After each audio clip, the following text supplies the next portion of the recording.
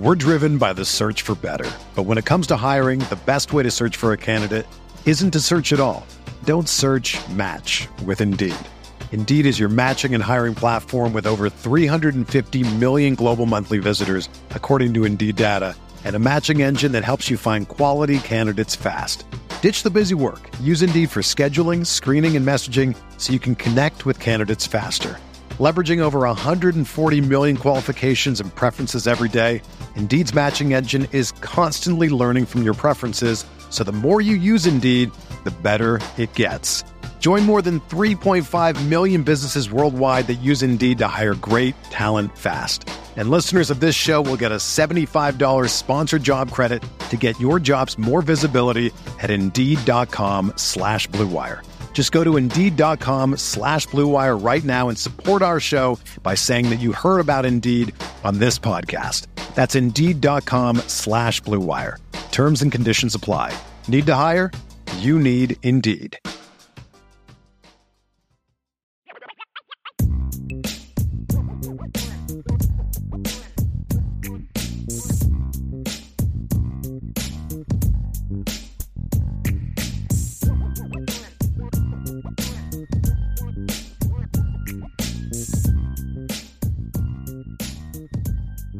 We had a question from 5 Burkhart Boys who said, with Jane Thomas probably out, how many snaps do we see Braylon James getting? 10 or less? We need to develop him fast as an outside threat.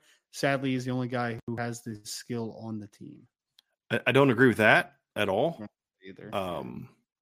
But and Tobias has that skill. Mm-hmm. Tobias Merriweather has 8 catches in his career. 8. Yep.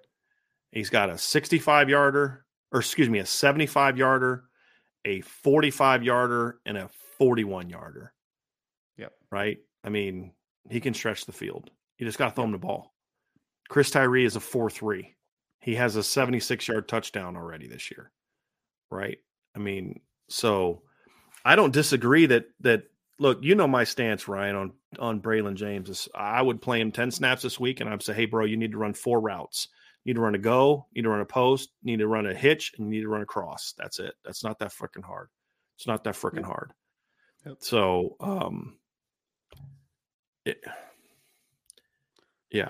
I know he's raw, but like you can take advantage of some of the stuff he does well. And then also, Braylon James is a competitive kid. So like he'll block, like he'll at least try. He'll give you effort. He needs to get stronger.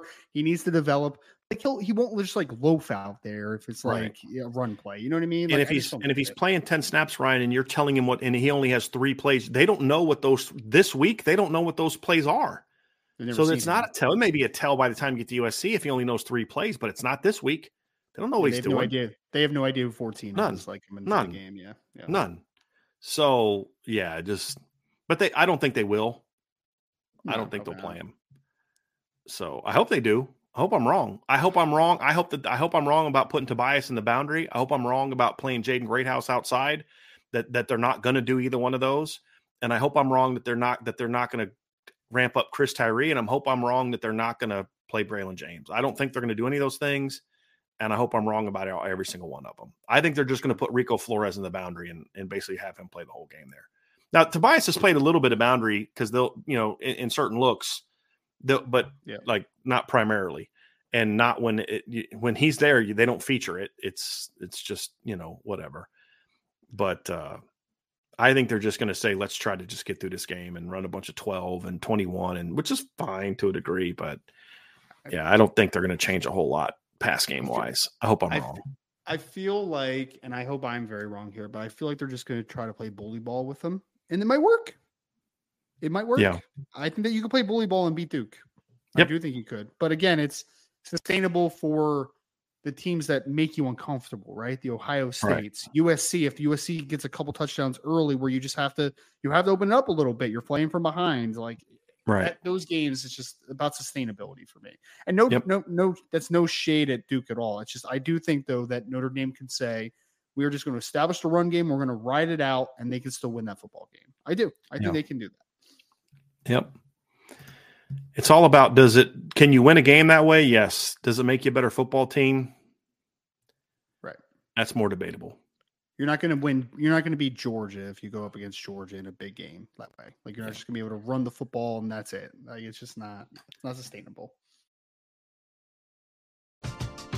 We're driven by the search for better. But when it comes to hiring, the best way to search for a candidate isn't to search at all. Don't search, match with Indeed. Indeed is your matching and hiring platform with over 350 million global monthly visitors, according to Indeed data, and a matching engine that helps you find quality candidates fast.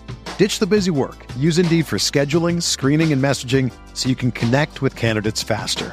Leveraging over 140 million qualifications and preferences every day, Indeed's matching engine is constantly learning from your preferences, so the more you use Indeed, the better it gets. Join more than 3.5 million businesses worldwide that use Indeed to hire great talent fast. And listeners of this show will get a $75 sponsored job credit to get your jobs more visibility at Indeed.com/Blue Wire. Just go to Indeed.com/Blue Wire right now and support our show by saying that you heard about Indeed on this podcast. That's Indeed.com/Blue Wire. Terms and conditions apply. Need to hire? You need Indeed. I'm gonna read this one and answer it, Ryan, from Sexy Man. Why did Notre Dame waste a scholarship on a MAC level D end? 25 could easily be an elite gap erasing class, best ever. Why waste a scholarship? They haven't wasted a scholarship in 2025. They do not have any commitments for MAC level defensive ends. So I don't know what you're talking about. I know who you're talking about, but I think this is a really kind of misguided post. Ignorant is the word. It's a very, very, very misguided post. So none of those things are true. Yeah. So I mean, because we can talk about like whether someone should be a take right now or shouldn't be a take right now. But regardless, is the player that you're talking about, and I'm not even going to say his name because it's just disrespectful. He has multiple Division I offers, so like it's not a MAC or Power 5 offers, I should say, including from Iowa. Yes, Ryan. Question for you. Yep. Who has put more defensive ends into the NFL in the last 20 years? First round, Iowa or Notre Dame? The answer is Iowa. Lucas. Matter of fact, Adrian Claiborne. Yep. Iowa did it last year, didn't they? Lucas Van Ness. Yeah. Very good player. Haven't they had 2 first-round picks on the defensive line in the last like 5 years? I think AJ Epinesa went in the second round, I believe. And then they had another kid, I thought, after him. Who was the kid before Van Ness, and where did he get picked? Did he get picked lower? Davion Dixon, a defensive tackle, went like the third round. It's not him. There was another kid with a funky name, and I don't know where he got picked. Oh, Zach Van Valkenburg? Yes. I think he was a late round pick, I believe. Late round pick? Yeah, I think he was a late rounder. Had 15 tackles for loss 2 years ago, by the way. 15 tackles. So, if Iowa offered that kid this early, that tells you something, right? That tells you something. And Lucas Van Ness, who was a first-round pick, as you said last year, Ryan, did not lead their team in tackles for loss last year. Another defensive lineman did. And he did not lead their team in sacks last year. And they've had AJ Epinesa, you said, was second-round pick. Anthony Nelson was a high pick. I mean, a big-time college football player. So, they also had Adrian Claiborne back in the day. He was a first-round pick. He was a really good player. So it's a disrespectful comment, and it's also just not even true. If you want to say, hey, I like the kid, but I think they could have waited a while. All right, we can have that conversation. That's fair. That's fair. Very fair. I think this early I'd be picky with a lot of positions. But the fact is this is a good football player, and his junior film's been pretty good so far. And they're also not recruiting him to be the stud. But Iowa wanted this kid, and if Phil Parker thinks this kid can play, am I following Iowa around for offensive linemen like I used to? No. Am I following Iowa around for who they're recruiting, a receiver, quarterback, or running back? No. Tight end? Yeah. I mean, that matters something. This is what people need to understand. There are certain schools that if they offer a kid, that means something. I don't care what their record is or what their name on their jersey is. And there's other schools that I don't care how good that program is. I don't give a crap I don't care who Oklahoma offers on defense. When they had Lincoln Riley there, didn't matter to me at all. I don't care what his ranking was. Mattered to me if they liked the quarterback, though. Mattered to me if they liked the receiver, though. And to me, if there's a Midwestern kid that Phil Parker likes, I'm taking a look at that kid. Because they keep turning out. Ryan, they had 2 first-round draft picks out of their front 7 last year. I think they know a thing or two about developing defensive and players. they were both lowly recruited players. I believe Jack Right. Campbell was a 3-star, and I don't even know if Van Ness was a ranked player, if I remember correctly. Is his first name with a Luke L-U-K the K, right? A-S, yeah, Lucas. Yeah. Ness. Let's look at his recruiting profile coming out of high school. He was a 3-star kid by On3 Rival or by 247 ESPN and Rivals. He was ranked no higher than the number 16 player in the state of Illinois, and he was ranked as the number 144 edge player in the country by ESPN. Mm-hmm. He was the number 51, I think, big end by So 247 had him ranked as the number 19 player in Illinois and the number 51 strong side end. Yeah. So, I think they know a thing or two about those Illinois, and he's an Illinois kid, right? Yep. So, and then I he think goes they to know the a thing or two about combine that. at 260 something, 270 pounds, runs a 4.58 or something like that. Right. Like, yeah, there's some talent there. Joseph Reif is the kid that we're talking about here, and he is the number 10 player in the state of Illinois, coming out in a pretty good year. So, ranked higher in all those regards. So I just it's a real. I don't know why, but the way that you phrased that comment really bothered me. It's the Mac level defensive end thing, and Yeah. also sometimes some really good talent slip into the MAC because there wasn't good evaluations on players too. So can we start disrespecting MAC players? Even teams like Georgia and Alabama, not every kid that they recruit is a 5-star kid that's meant to be a 5-star player. Yep. You recruit kids for all different types of reasons. It's about building a program, not an on-paper recruiting class. So just want to throw that out there to you as well. Matter of fact, who's one of the best pass rushers in the NFL over the last 15 years? He's a former MAC defensive end named Khalil Mack out of the University of Buffalo. But whatever. Yeah. Oh boy. Okay. Let's get to a few more here, Ryan, before we get out of here. TD Brammy for how would you go about locking up Mike Mickens for the foreseeable future aside from a big contract? I mean, that is the way, though. Give him a nice contract. Mike Mickens wants to be a defensive coordinator. That's just a fact, right? So you can pay him a lot of money, but I think he wants to be a defensive coordinator. I think he would eventually like to be a head football coach. So I don't know that Mike Mickens has lifer assistant coach vibes like a Harry Heastand. What is Mike Mickens? 40? Is he like 40? Like not even. I think he's like 36, 37, something like that. Like he's younger than Marcus Freeman. Gotcha. I think 30. He is 36.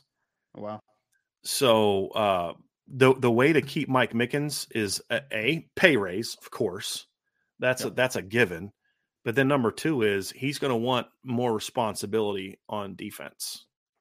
And so if you're willing to give him a co-DC role, that's a legit co-DC role, not just an in name only, like his job doesn't change at all, but you're just paying him more money to give him a title.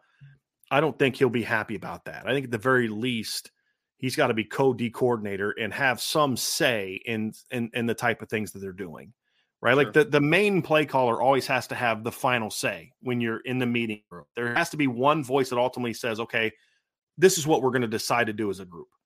Right. But a co-D coordinator in that type of role is still going to have a lot more say where like, I'm going to, if I'm not dead set on this, then I'm going to give you, this is up to you to figure that out. Right.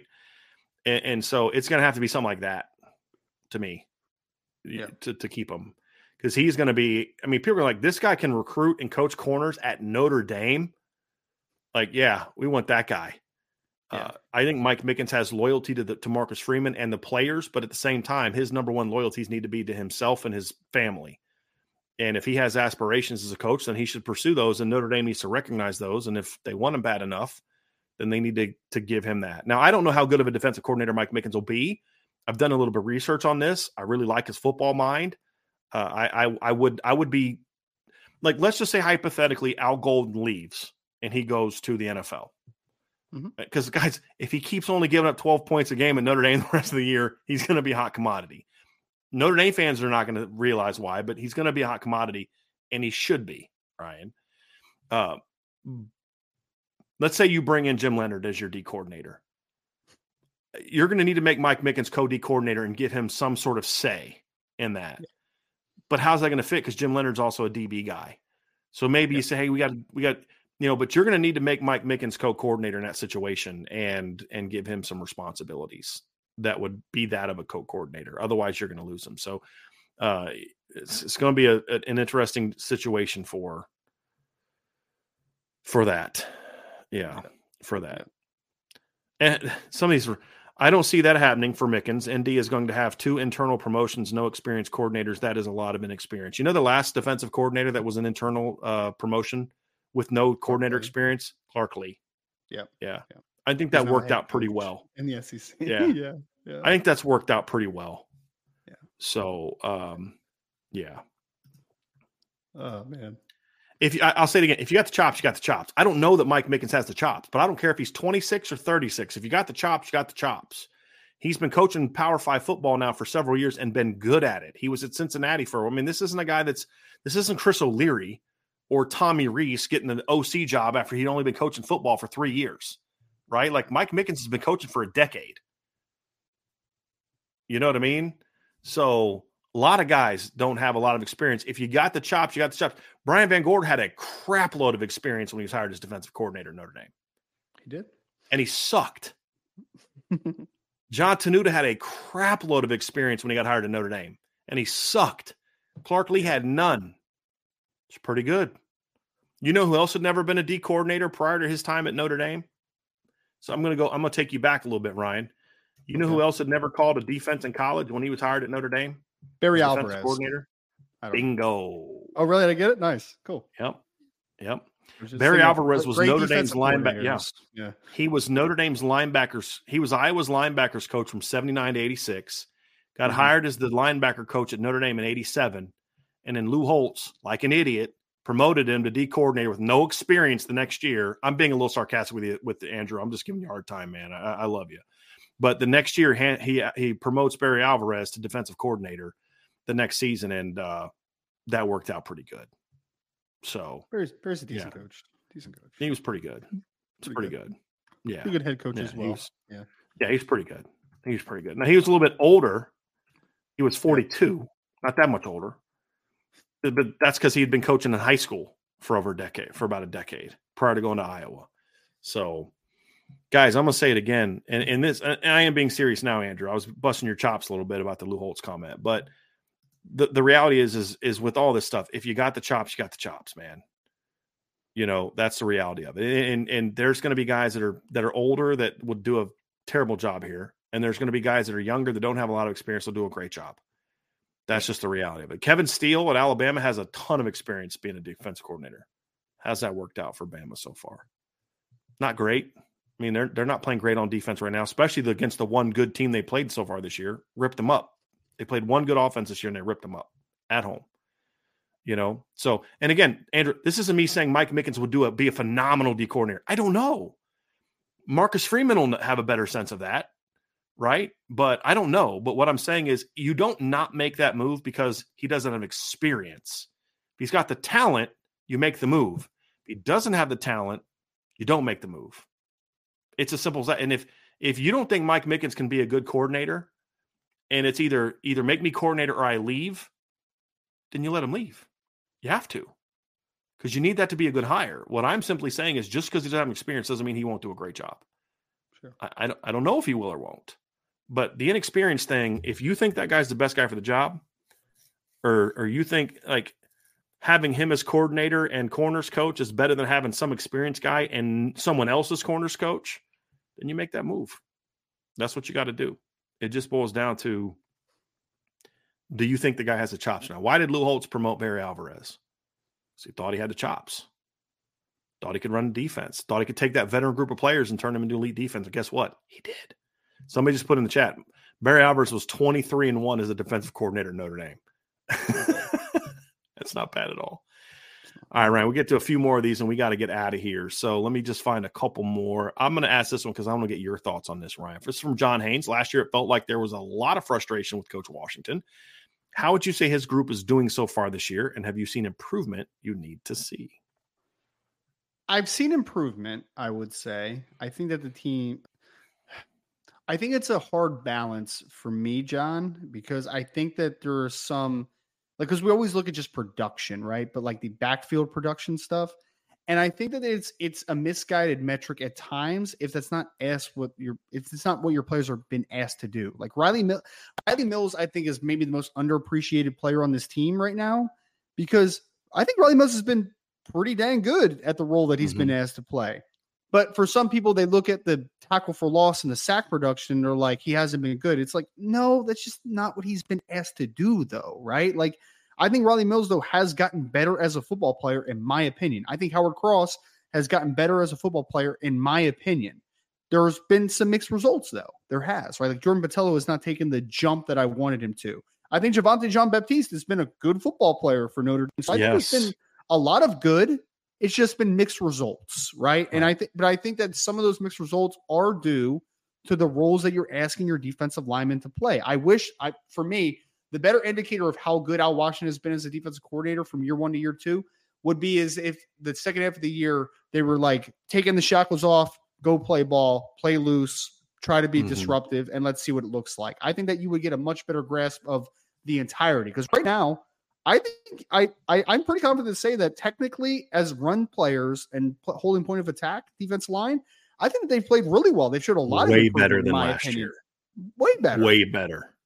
But you're judged based on the entirety of playing the position, right? And the sack production, the disruptives have not been nearly as efficiently good enough for your defensive line. But it's not all his fault, is my point. And I need to see the shackles get taken off for me to truly understand, has it been great? Has it just been good? Has it been very good? I just don't think that I have a full understanding of just how much improvement the defensive line has had in an entirety, if that makes sense. That's very fair, Ryan, because in one instance, Notre Dame right now in total defense ranks, let me pull that up real quick. Notre Dame right now in rushing in total defense ranks 7th in college football, and that's with Ohio State on their schedule.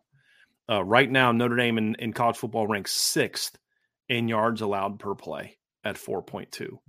They're only giving up 3.2 rushing yards per play right now, which would be, if you look at where Notre Dame has been in the past, right now they're at 3.18. Last year they were at 3.9, 3.9, 3.8, 3.8, 3.8, 4.0, 4.1, 4.6, 4.2, 4.2, 3.5. That was 2012. 3.8 and 4.8. So right now they're at a rate significantly better, over a half yard better than every defense except the 2012 defense in run defense, while ranking 130th in tackles for loss. That means they're doing their job very well. What they're not doing is dominating. And that's to the point Ryan's making. Is that because they're not dominant capable, or because they're not being allowed or turned loose in ways to do that? They're not being used in ways to do that. I would argue maybe it's a little bit of both right now. We'll see, but that's usually the case, is that it's part of the answer is everything, right? It's not usually just one side rules. But that's why I want to see them be turned loose a little bit more. You have to be more disruptive. Now, I think part of that's coaching. Part of that's the players got to do a better job getting off blocks. When they do get a push, get off the block and get on the football, right there. So there's a little bit of both of that, but they've certainly improved. Now we got to find out if they can take that next step, right? Because what you can't do is take a big jump and run defense while going down and pass rush. That's the happy median. Yeah. Right. Yeah. Exactly. And that's what we've seen so far. But to Ryan's point and what I said earlier, I don't know how much of that is Al Golden and how much of that is Al Washington. And I don't mean I don't know, like I'm questioning, like I think a lot of it might. I literally don't know. Right. Why.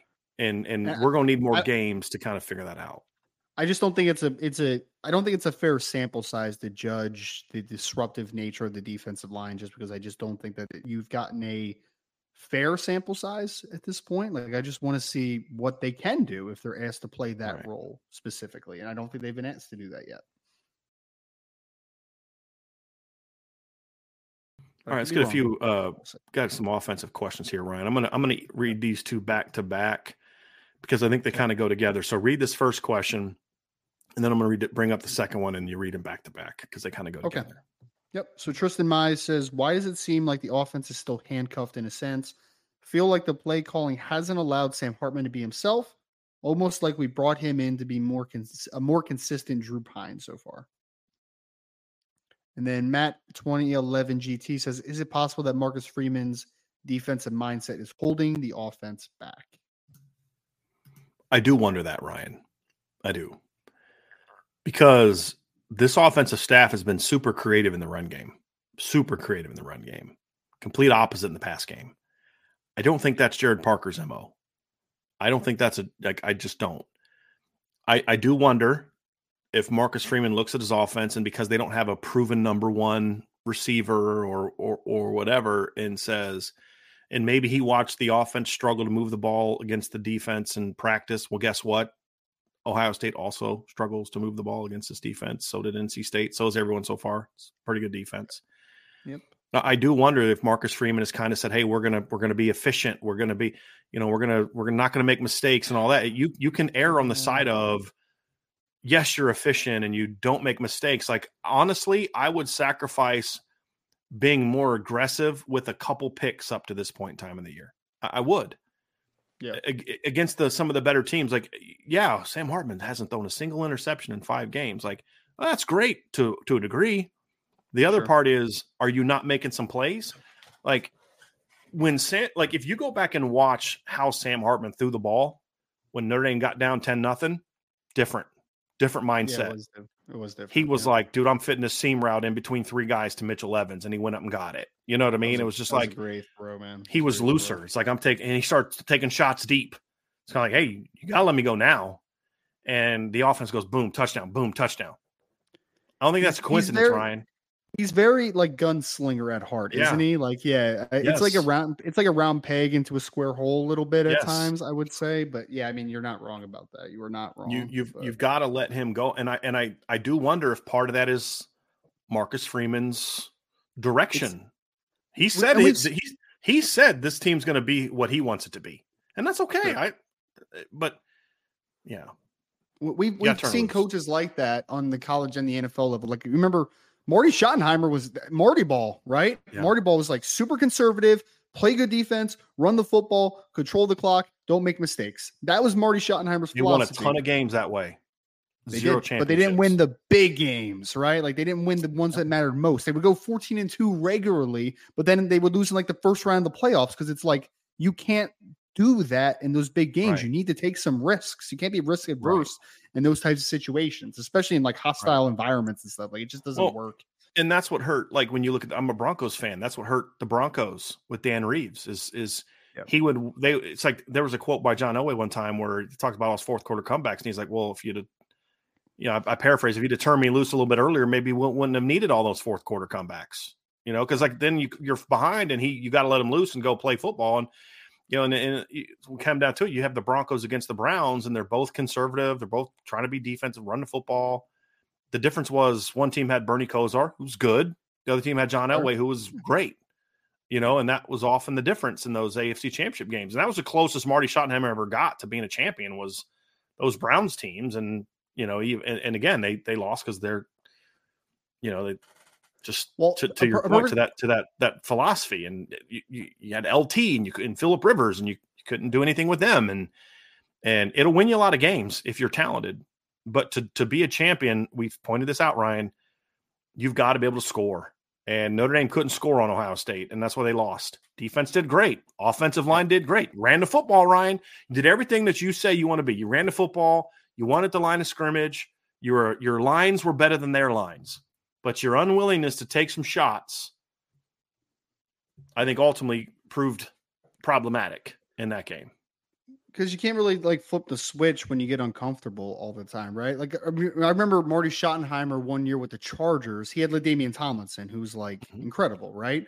But then LaDainian Tomlinson got hurt either before or during the AFC Championship game, and they had Phillip Rivers still that year. But like Phillip Rivers, I remember during that game was like he had never been asked to be like that guy at that point because he was still a young dude, and he wasn't prepared for that moment. And then you get shell shocked, and then you lose a football game because you have to like fit a persona that you're not designed to be. And that's a coaching issue. And again, I'm not saying that's Marcus Freeman necessarily, but like we have seen some coaches that are like more conservative when it's time to open it up or the crunch time. Right. The team's uncomfortable because they just aren't used to that style. They're just not used to it.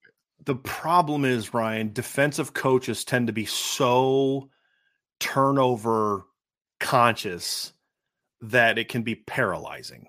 Because what was Marty Schottenheimer before he became a head coach? He's a defensive coordinator in the NFL. He was the Browns defensive coordinator. He was a defensive coordinator for the Giants, and he was a linebackers coach. That was his thing. Offensive coaches tend to understand, hey, guys, turnovers are going to happen. You got to make sure they're not the bad ones. You and I say that all the time. I say it all the time. I think you and I are on the same page there. But turnovers are going to happen. You're going to turn the ball over. You just are. You just got to make sure they're not bad ones. You're going to throw interceptions. It's just going to happen.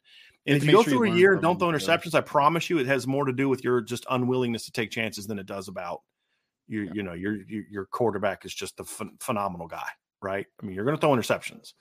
You're going to turn the ball over. And the only way to avoid that is to not ever take any risks. And guess what happens when you don't take risks? You lose to Ohio State 17-14. Yeah. That's what happens. And, again, this isn't like crushing Marcus Freeman's done a lot of good things. It's about whether or not he can continue to evolve and realize, hey, we don't have to be LSU 2019, but we can't be Bama 2009 either, right? Like, there's a happy medium in there that if this team can play the defense the way it's playing the last 2 years, because again, guys, I'll say it again, they did not lose to Ohio State last year because of their defense. No. Yeah, they didn't lose to Ohio State this year because of their defense. They didn't lose to Stanford last year because of their defense. They didn't lose to Marshall last year because of their defense. That's just reality. And anyone that says all turnovers are bad doesn't know football. They're going to happen, right? Yeah. It's never that turnovers are good. They're just a part of the game, and they're worth the risk if the risk equals this. Big plays, yeah. Right. Yeah. And you have to find what that balance is. Now, does that mean you throw 3 picks a game as long as you get 5 50-yard? No, I'm not saying that either, right? There's a happy medium here, and coach is going to have to find that, and that's going to be part of his evolution as a football coach. That's the reality of it, because yeah, because your offense and defense does have to match. Like, I do agree with that. I don't think you can, like, you have to have an offense that says, hey, if we're going to be this type of team on defense, we need an offense that's this way. If we're going to be if Clark Lee's my defensive coordinator, I would be even more risk averse than I am now, because it's a bend but don't break type team. I'm not, and I kind of even feel that way a little bit now because this team's not super disruptive. But like, if I'm Brent Venables, if I had Brent Venables from Clemson as my D coordinator, I'm willing to take chances on offense because I know that he, because I know that he can. If we give him a bad field, they can go force a stop and force a turnover themselves, right? I mean, it matched. If you're a super conservative defense and you need to be kind of somewhat conservative on offense, I think there needs to be some marriage there. If you're going to be a high octane, score fast offense, your defense is going to have to be built to play with that. Whether that means you've got to play a lot more guys, whether you need to be a team that takes more chances on yourself. There needs to be some sort of a marriage there. They don't have to be identical twins. Sure. Where you're super conservative here and you're super conservative here. And they're close, Ryan. That's the thing that's what's so frustrating about Saturday. They didn't go out and get beat by 40. Like they should have won the game. Now it's about make those little adjustments. And again, this is what we're talking about here, Ryan. It's little adjustments. It's not throw it all out. Al Golden, you suck. Your defense sucks. No, it's you're doing a lot of good things. I just need you to make a couple little adjustments here. Jared Parker's doing a lot of really good things. I just need to make a couple adjustments here. And if they're willing to make those, this team's going to be a problem for a lot of people. And they've already been that way so far, right? I mean, again, we're talking about an offense that has scored 40 points or more in its first 4 games. Yeah. Like the potential's there. You've got to be willing to here's what I hate, Ryan. That's what it comes down to. A team that has no problem coming out against Central Michigan and just throwing bombs early. And then a week later throws none because they're playing a better team. Yeah. That was a waste what you did last week against Central Michigan then. Why are you wasting your time throwing bombs if you're not going to throw them against Ohio State? Work on stuff against Central Michigan that's going to help you go beat Ohio State. Right? That's the frustrating part. Yeah. That's the frustrating part. This is more of a comment here from Andre Tonsel but sort of a question, but a good one. Andre always has good insights. Andre says 2 things I need to see. 1, offense regain its swagger. Defense, play to your strengths. Be smart, disciplined within defensive play. Thoughts? I think that's what the defense has pretty much done for the most part. Yeah. Is playing to their strengths for the most part. Except for missing tackles in space. Right. But yeah, other than that, right. I agree. The last series was the problem. That was really because what was the issue though, right? They didn't play to their strength. Your strength is you come up and you cover people. That's your strength. And on 3rd and 19, you've got Cam Hart and Benjamin Morrison playing way off the ball. It's just you didn't play to your strengths. You went away from your strength and you didn't get there. Offense, regain your swagger. As long as you regain it with some tweaks from what you were, then absolutely, you're on there. You're on there. Definitely need to regain momentum offensively. There's no doubt. I'm gonna read this one, Ryan, and ask you because I have given my opinion on this a lot. I want to get your reaction to it. 99 Problems BK1. When Ryan Day opens his mouth, he proves Jim Harbaugh correct that some people are born on third base and think they hit a triple. Agree or disagree? I can't stand Ryan Day. I mean, it's not a very polite way to say it, but the guy, I was talking about. I think I talked about it on this show, but like when Notre Dame lost to Ohio State, I was just like distraught for a couple minutes. I'm just like, oh, that stinks. Like I was very down in the dumps, and then I heard his post game speech where I'm just like, you need to shut your mouth. Like you just are so nearsighted. It is just insane, man. I can't stand the guy. I really can't. Mm-hmm. And I make fun of his beard and stuff. And like, it's fun. Like that's more of like a poking fun because it's kind of funny, but he legitimately, I think, is very nearsighted to his faults, which I think will cost Ohio State in the end. Will they ever be bad? Absolutely not. Ohio State will continue being a very good team, but I think that it will cost them long-term of being an elite team at times because he's too nearsighted to the issues that he has. And I hate that guy, man. Hate him. Hate's a strong word. I don't hate him. I dislike that man very much. Very much. Yes, I would agree with that. I don't hate him because it's football. Yeah, I don't know him. But I dislike him very, very much. Yeah. Yeah, and yes, every time he talks, he absolutely proves Jim Harbaugh correct. Yeah. This dude was born on third base and thinks he hit a triple. That is absolutely spot on, in my opinion. Yeah. I would love to see the two fight. I would love to see them fight. That would not go well for Ryan Day. No, Jim Harbaugh's not a dude that I would mess with. No. It's not a dude I would mess with. He's got the crazy eye. I would not mess with him. Yes. He's a big guy, first of all. Like he's like 6'3", Jim Harbaugh's, right? He's a big guy. But he's also, I think, a little nuts. So yeah. Joe Medina says, during Coach Golden's presser, he mentioned rotating his guys better. Do you think or know that this was a Marcus Freeman demand, or was it a Al Golden holding himself accountable for how he used his depth versus Ohio State? I certainly hope it was the latter, but I have no idea of knowing that, obviously. I honestly, to me, I don't know the answer in this specific case. I haven't heard from anybody this week about that, Joe. In the past, when Al Golden has made comments like this, it's been after conversations with the head football coach. Yeah. I just can't tell you for sure if that also happened this week, but I would think so. I would think so. And again, what Al Golden did on Saturday was pretty darn good in a lot of ways.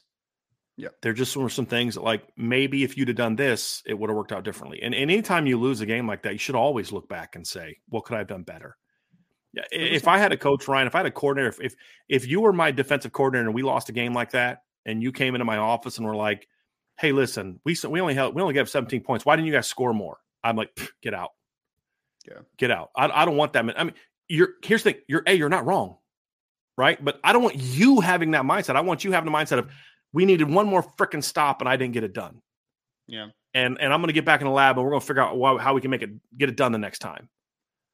Right. That's what I want to have. And I hope that Al Golden has that mindset. I'm not saying he doesn't. I'm just saying, I hope that he does. I hope he doesn't necessarily even need the head coach to do that. Look, we didn't get it done. So I need to figure out why, and it can't be, well, freaking if DJ and I can't, so I don't say from I freaking DJ catches that ball, it's okay, fine. Yeah, it's true. But I don't want you having that mindset. I want you having what could if Ramon plays that ball better, game's over. Yeah, that's true. And that's why I didn't like what Al Golden said after the game. And he's like, hey, we wanted to protect against the ball being thrown into the end zone. And, basically he's like, if it gets played, he didn't say the player, but he said, if we play it better, it's, it doesn't work. And I'm like, like what you're saying isn't wrong, but you've got Benjamin Morrison and Cam Hart. Why are you worried about them completing a fade ball?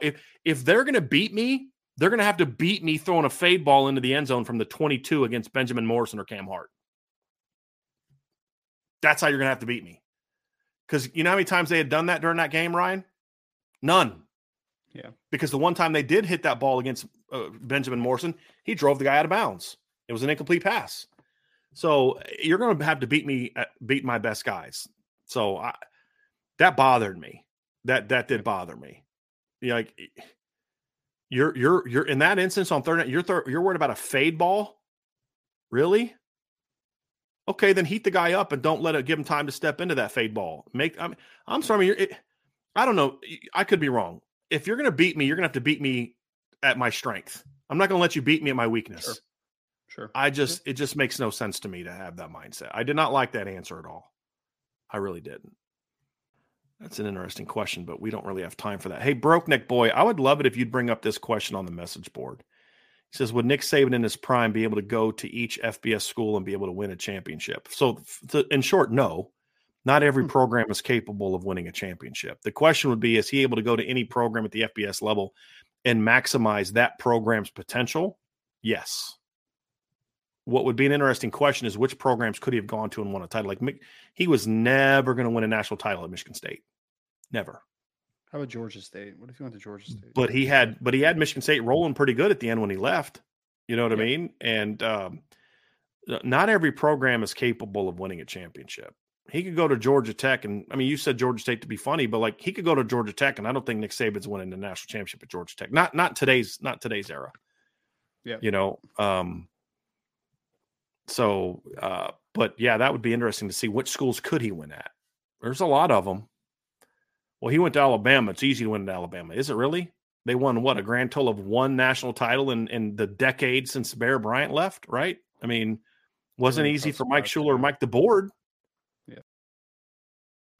All right. Here's one. This is one I was looking for earlier, Ryan, that I just thought was hilarious that I wanted to ask. AST 12321 says, if you had a choice between Brian Ferentz as offensive coordinator and BVG as defensive coordinator, which would you choose? Brian Van Gorder. I mean, that's you can't win if you can't score. Yeah. I don't know how to answer that question. I'm sorry. I'm trying. Pretty I'm much. to actually think it practically. You're going to lose either way. Right. I would take Brian Van Gorder for yes. Yes. It's bad. It's that bad. It's that bad. Here's an interesting one. I would probably take Brian Van Gorder, but like it wouldn't be comfortably Brian Van Gorder. You know what my answer would rather be? I'd resign. If that's my only two options, it's time for me to find a new job. Man. Ant_VR says, for one game only, who would you take, Sam Hartman or Riley Leonard? I'd take Sam Hartman on this Notre Dame team. I mean, like to me, that's your guy. And that's your guy. He's got more experience. We've seen him in more big game moments. I'm a guy that I want a quarterback in a big game. I want a quarterback that can throw the football. I got running backs at Notre Dame to run the football. Now, if I'm Duke, I'm taking Riley Leonard because I need a quarterback that can extend, that can make plays, that can do a lot of the things that Riley Leonard does. At Notre Dame, Sam Hartman's the better fit. So part of the answer to this, Ant VR, is what system are you running and what is the team around you? Duke needs a guy like Riley Leonard to win. Yeah. Notre Dame doesn't. Now, if Riley Leonard jumped in the portal next year, would I want Riley Leonard? Heck to the yes. Yeah. But if it's between those two this year, I would take Sam. At Notre Dame, I would take Sam Hartman. I'd probably go with Hartman just because of the experience factor over the two. I would just be very curious to see what Riley Leonard's passing numbers and upside would be if he was at Notre Dame with the players around him, because like, I feel like in these situations we're talking about, would you rather have Sam Hartman or Riley Leonard? You are dropping them into the same situation, right? Like, It's not like it's, so I don't know. Correct. Just my thought, but that's I'd why my probably still answer take Sam changes just if because it's of the experience. But that's why my answer changes if I'm talking about Duke. Because in that situation, like Sam Hartman's not dropping back and throwing to the Duke receivers like he did at Wake Forest. He doesn't have an A.T. Perry at Duke. He doesn't have, the kids, the tall, fast, Donovan Green, athletic guys he had at Wake Forest. He doesn't have them at Duke. Yep. So they need a quarterback that can do those type of things. I would say this: if Notre Dame did go get a Riley Leonard, and I would love it if he jumped in the portal and came to Notre Dame next year. I'm not necessarily like let's go portaling, but if Riley Leonard's in the portal, let's go portaling. You'd have to adapt your offense though. You couldn't run the same offense with him that you had with Sam Hartman. Because you wouldn't be using his skill set the same way. Now, I think Riley Leonard would be like, how we talked all the offseason, Ryan, about how going from Wake Forest to Notre Dame doesn't really enhance Sam Hartman's draft profile because he is what he is. Mm-hmm. To me, Riley Leonard going from Duke to Notre Dame could. Essentially. So, yeah. Because they would ask him to be more of a pocket passer than he is now. Then the coaches would then have to adapt their offense to a degree to then also utilize his athleticism. Mm-hmm. And I think they would. I think if Jared Parker had a quarterback that he could pull on some of these runs, he would. And it would give him some stuff to deal with. I think that's why they like Deuce Knight so much. Because Deuce can sit in the pocket and hurt you. When he's developed, he'll be able to sit in the pocket and rip you up. But he's also a guy that, man, if you're running these like Ohio State's running those crash edges, I got something for you. You know what I mean? Like, we got something for you here real quick with Deuce Knight. And he could certainly bring that interesting dynamic to the table. So do you agree with that, Ryan, that if Riley Leonard came to Notre Dame and because that would allow him to enhance his pocket game quite a bit, in my opinion, with the weapons he'd have at Notre Dame? No, I mean, it would definitely open things up. There's no doubt. I mean, you would see a little bit more. I mean, also more would be on his shoulders from a passing perspective than what it is at Duke right now, because I don't think that the coaching staff at Duke is dumb. I think they know that there are some limitations as their pass catchers right now, and they have to win a certain way, which is totally understandable. Ryan, do you think they don't throw the ball deep because Riley Leonard can't throw the ball deep? Well, that's the biggest misnomer I've heard about Riley Leonard. Is like, oh, you can't throw deep. It's like, who's he going to throw too deep? Exactly. That's my point. He doesn't throw deep hardly at all. I have a buddy who I debate with this all the time. I said, look, you can't, just because a kid doesn't do something doesn't mean he can't do something. Right. Just because he's like, well, I don't know if that kid can play linebacker. Why? Well, he plays this position in high school. Well, that doesn't mean he can't do that. It just means he doesn't do that. Riley Leonard doesn't throw deep because he's got a bunch of 5'11", 6-foot receivers who are shifty guys, not downfield guys. You give him Tobias Merriweather, because I've seen him throw some really good deep balls. He just doesn't do it a lot. Yep. But you give him Tobias Merriweather and Cam Williams and Jaden Greathouse and Chris Tyree and the tight ends they have, you're going to see a different guy. Remember what the big thing about, is Sam Hartman going to throw to the tight ends? He doesn't throw to the tight ends much. Well, seems pretty comfortable throwing to the tight ends at Notre Dame. You know what I mean? Because he has that weapons here at Notre Dame. Yep. And so, yeah, I think that would enhance him quite a bit. But this year at Notre Dame, I'm going with Sam Hartman. But it's, before, the reason I like those two questions back to back, the first question was a lose-lose. The second question is a win-win. Yes. In my opinion. Yeah. All right, let's get to just last two, Ryan. We're going to get out of here. Just give me 1 second here. There was two more questions I wanted to get to. We're not going to get to all of them today, folks. I really do apologize. Here's one for you, Ryan, I wanted to bring up. Here's one. Basin Domer. Who are the top O-line targets for the 25 class, and how big of an O-line class do you think they will take? I think Basin Domer, I think that the number is going to be at 4 when everything is said and done, personally, just kind of judging by the players that they're coming after. And they seem to be making a few guys priorities. Like, it's not just like a one player and then just kind of figuring out the rest of the board. I would say for me right now, top offensive lineman on the board, Owen Strebig, offensive lineman out of Wisconsin, Watoma, Wisconsin. 6'8", 290 pounds. I think he has a tool to be an absolutely special player. They like Matty Augustine a lot out of the state of Massachusetts, or state of Connecticut, excuse me. He's out of Brunswick School. He is more of the developmental offensive tackle type, but Notre Dame likes him a ton. Notre Dame is also in on guys like Rowan Byrne out of New York. They're also in on guys like Will Black out of Connecticut. They're also in on guys like Michael Roski out of Wisconsin as well. So I think the number is 4. I think Streebig's a guy that they really want. I think that Matty Augustine's a guy that they really want. And then after that, man, it's about finding the 2 best guys. Like I think Rowan Byrne would be a take. I think Will Black would potentially be a take.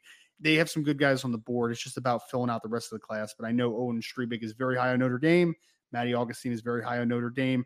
Rowan Byrne is very high on Notre Dame, but he had to cancel his visit to Ohio State. So that one's a little bit of a weird one to figure out. But yeah, really good offensive line board though, man. I love it. If they're able to get Owen Streebig and then fill out with the rest of those dudes, you have a potentially dynamic offensive line group, in my opinion.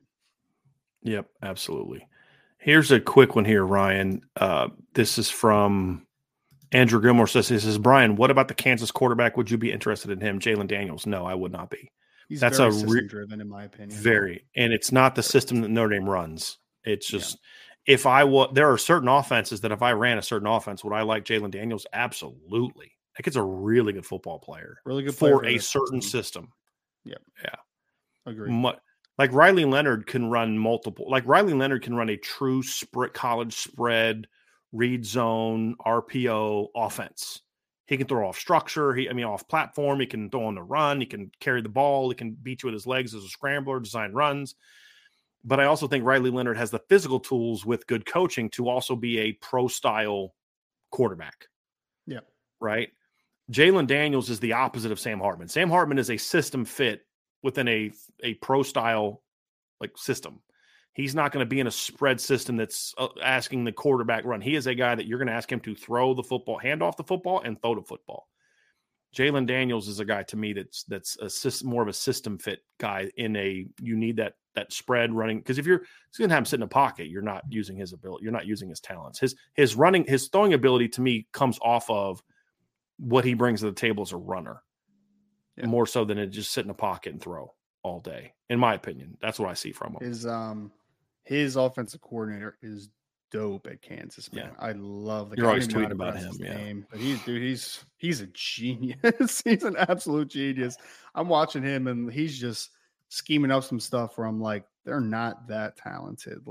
Devin Neal is a stud running back, in my opinion, but they're winning with guys like Lawrence Arnold at wide receiver, and the big tight end they have is a solid little player, but they are very well schemed offensively. Just so much misdirection in that offense, man. I love that Kansas offense. It's so much fun. And it's just last thing here real quick from Corey Hardy. Says, Brian, what was the name of the protein bars you like, and what 3 flavors do you recommend the most? That's a Built Bar is what it is. Actually, we don't really run the promo code because the only way they can pay us is through PayPal, and we don't use PayPal anymore. But we still have the membership with them. So if you ever want to get Built Bars, you can still use the Irish Breakdown promo code. So it's just Irish Breakdown, one word, you get 10% off your entire purchase. But mine, the Cherry Garcia is excellent. They have actually, I'll see what they have up right now, because I don't know that they don't always have the same flavors all the time. Right now, Brownie Batter Puff's pretty good. Let's see what they have now. The Cherry Garcia is always around. They always have that. And let's see. Peanut butter brownie is my favorite. Yeah, that's a good one. They got cookies and cream. I've never had that one before. Let's see here. Salted caramel's okay. That's one they have right now. Puffs. They have a banana cream pie one that's pretty good. When that's around. Rocky Road is really good. That's a pretty good one. Those are ones that they have up right now. So those are the ones that you can order that I rather enjoy. The Brownie Batter Puff, I already said that's out right now too. That's also a really good one. Actually, and they don't have it out right now, but every few months they'll have cookie dough. If they have that, definitely get it. It's very good. Very good. But I have some brownie batter ones behind me right now. So yeah, those are pretty good. But some of them are the real popular ones, they'll only have up for a short period of time, which is a great marketing strategy, because it's when they are up, people just buy them out in bulk, immediately. Yeah. They last a couple days. But and that's how the cookie dough is. But the cookie dough one is phenomenal. It's funny, Ryan, like the last several months, I haven't been able to eat sweet things the way that I used to. Like they just are a little like too rich for me now.